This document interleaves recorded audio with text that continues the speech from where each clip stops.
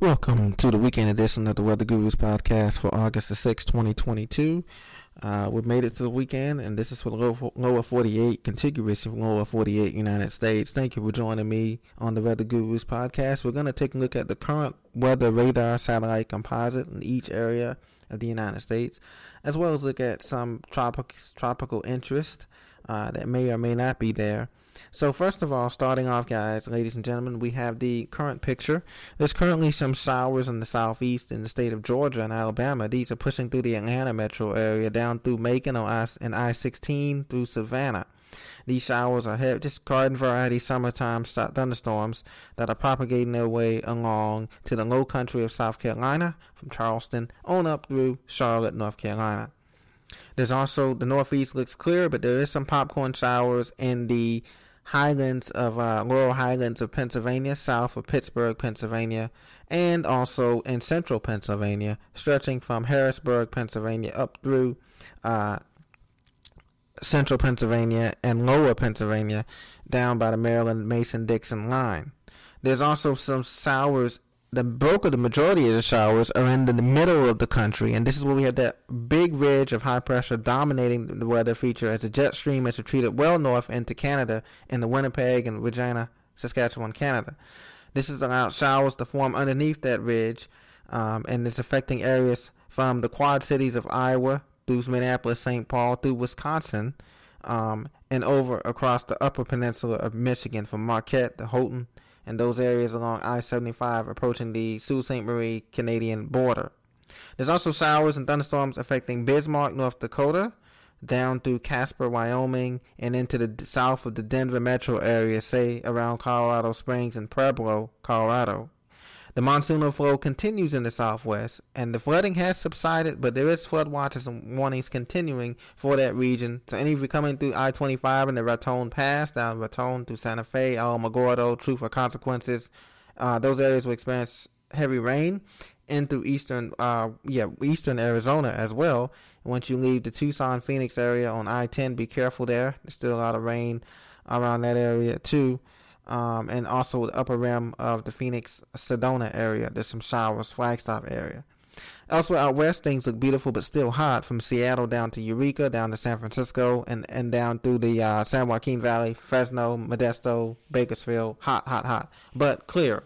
That is the good news. So the fire danger is still out there for Northern California and Oregon, but it's starting to subside. But things will continue to remain hot and steamy through Tuesday or Wednesday of next week. Currently looking at the tropics, we have nothing in the Atlantic Basin. We have one potential storm in the Pacific Basin, Eastern Pacific Basin, that could become our next named storm by Monday. But the Atlantic Basin is a caveat to that. It will be heating up in the Atlantic Basin come the end of this week into next week. There is a potential for something to develop out in the Cape Verde Islands, coming out the coast of Africa, that we have to keep our eyes on. We will definitely keep you posted with more information on the Weather Guru with that.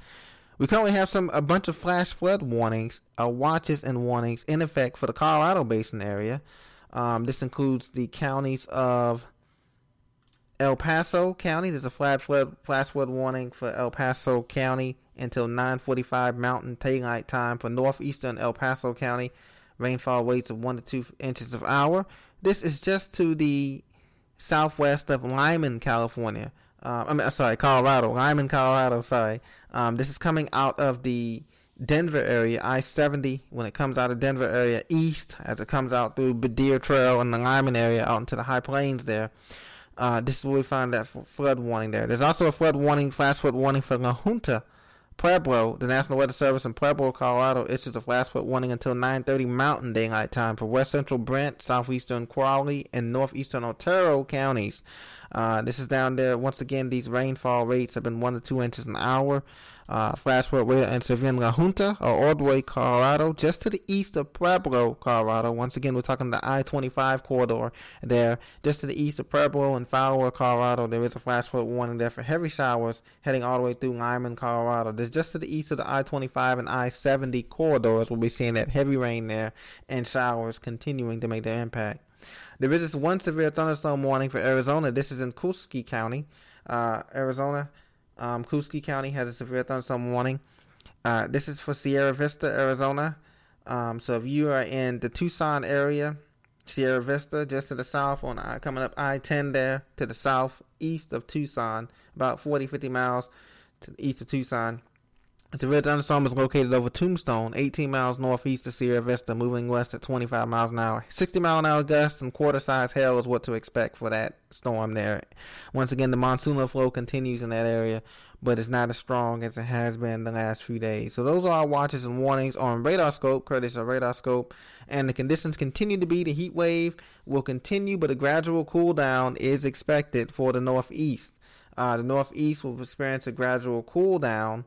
It's going to take a week to get here. So we're looking at a cool down by, say, next week, Tuesday is the cool down. It'll be less humid anywhere from upstate New York and New England down through, as the jet stream buckles a little bit in the trough, down through the mid-Atlantic.